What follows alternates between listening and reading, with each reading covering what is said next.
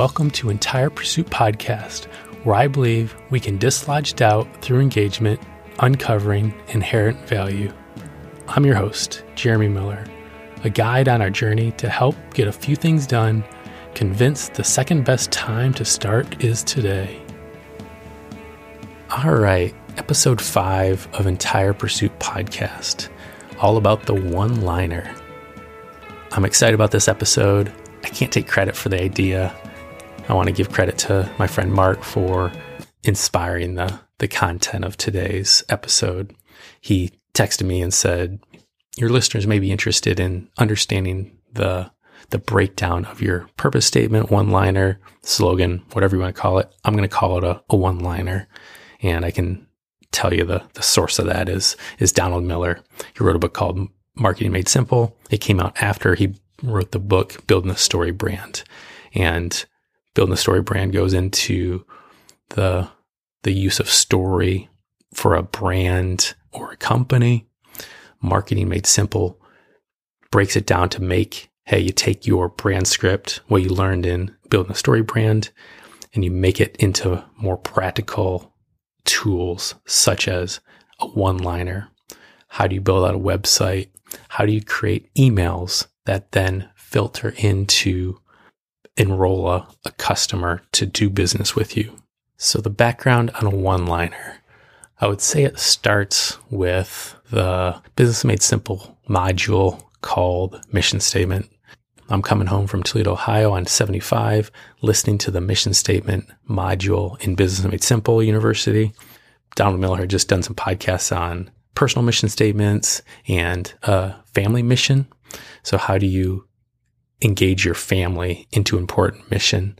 And so that helped me get more interested in what is a mission statement. One big part of a mission statement that really resonated with me and was memorable was there has to be a conflict or a problem. That's relevant because it's also found in a one-liner. It's the thing that starts off a one-liner. We'll get into that more, but that's the thing that starts or opens a story loop. So how do you get the customer, or for you, the listener, interested? To help me understand that, something that I'm uniquely built for, and I can help solve, is what makes me mad? What injustices there in the world that I want to take action about and that I'm built to help solve? So those that know me well know that I don't get mad over too many things, but there's certain things that irk me more than others. And that's sort of the foundation of how I started to build my one-liner. So there was a problem. And then I built that into Brand Script, which is about the story brand, building a story brand stuff. So the mission statement is more about internal communication, or as my wife would say, internal branding. One-liner is more about external communication. So more, what would you put on your website? You could put a phrase on your landing page for maybe a new employee as your mission statement, but that wouldn't be as applicable for a landing page for a consumer or a customer of yours on your main website. They'd want to be more interested about their story, how your product is going to help them win the day. So for your external communication or your one-liner, informs your customer on how they can survive and thrive. It should be clear and simple on how you help them. It should be memorizable. So you repeat the same thing so they can understand it. And I combined my one-liner into Entire Pursuit's one-liner. I didn't want to, again, use my sort of mission statement as the one-liner for the podcast and introduce myself, but I did want to introduce myself as a guide. And I use that word in my one-liner for the podcast. We want the one-liner to be short, could be called a tagline, makes the customer feel something. So for instance, you might recognize the tagline, "We give you wings." It makes the customer feel something, like they can go out accomplish something. Or the Breakfast of Champions. You probably recognize that. Another one, good to the last drop. Short, and those are more taglines. I wouldn't call those a one-liner, but you get the point. They're short. They're memorizable, if that's a word. That was quick background. Started off with a mission statement. Found out what I'm passionate about, what makes me mad sometimes, and then how I am gifted to resolve some of that injustice in the world. So let's break down the one-liner a little bit. Where I believe we can dislodge doubt through engagement. I could insert skeptic instead of doubt. And I didn't start off with a problem necessarily, except that doubt is prevalent or skepticism is prevalent. So you may ask, where's doubt? Well, people doubt their self-value. They could doubt the value of others, so they dehumanize the contributions that other humans can contribute. Or they doubt the value of community. They don't see how they can help others and how being part of a community can help them. So they don't understand or realize the value of the scripture that talks about a strand of 3 strands is not easily broken. The problem, there's prevalent doubt in society. There's prevalent doubt in us that doubts the value we can contribute to society. There's prevalent doubt that others have value to us. And that's what that next portion says. Uncovering inherent value through engagement. So that's sort of the next part is the solution.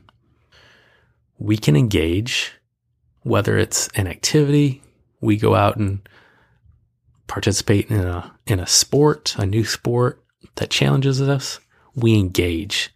It's very action oriented. It helps us realize we can, or sometimes we can't, but it then helps us redirect us on what gets us fired up.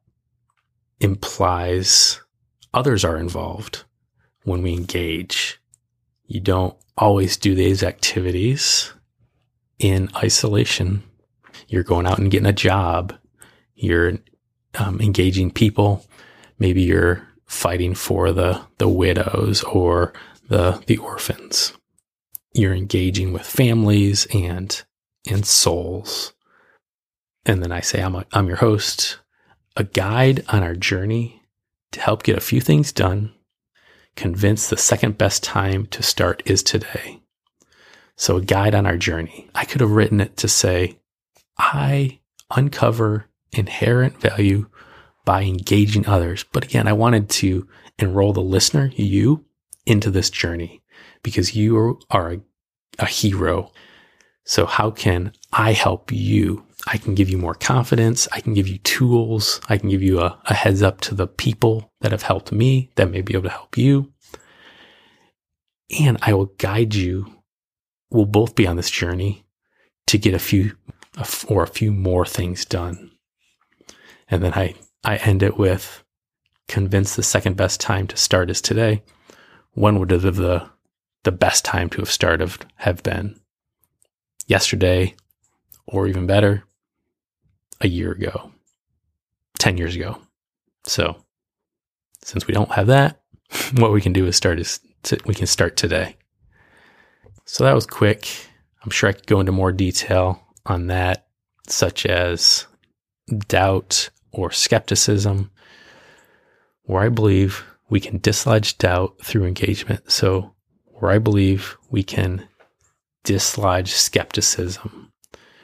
Some people, especially today, are skeptical of the other side, those that they don't understand their perspective, what they believe.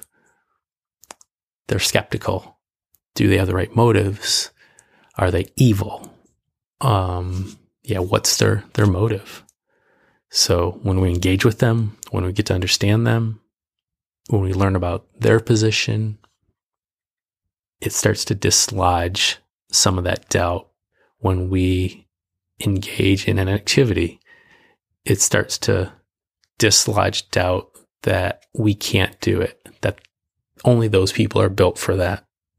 When we engage others, we see the value that they have a strength that we don't have. So we can form a great team and be stronger because of that additional resource. Parts of a one-liner, I've spoken to it.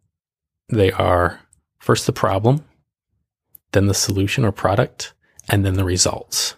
What we talked about in mine, the result is one good thing of, covering inherent value, getting a few things done. We've gotten more confidence to build momentum.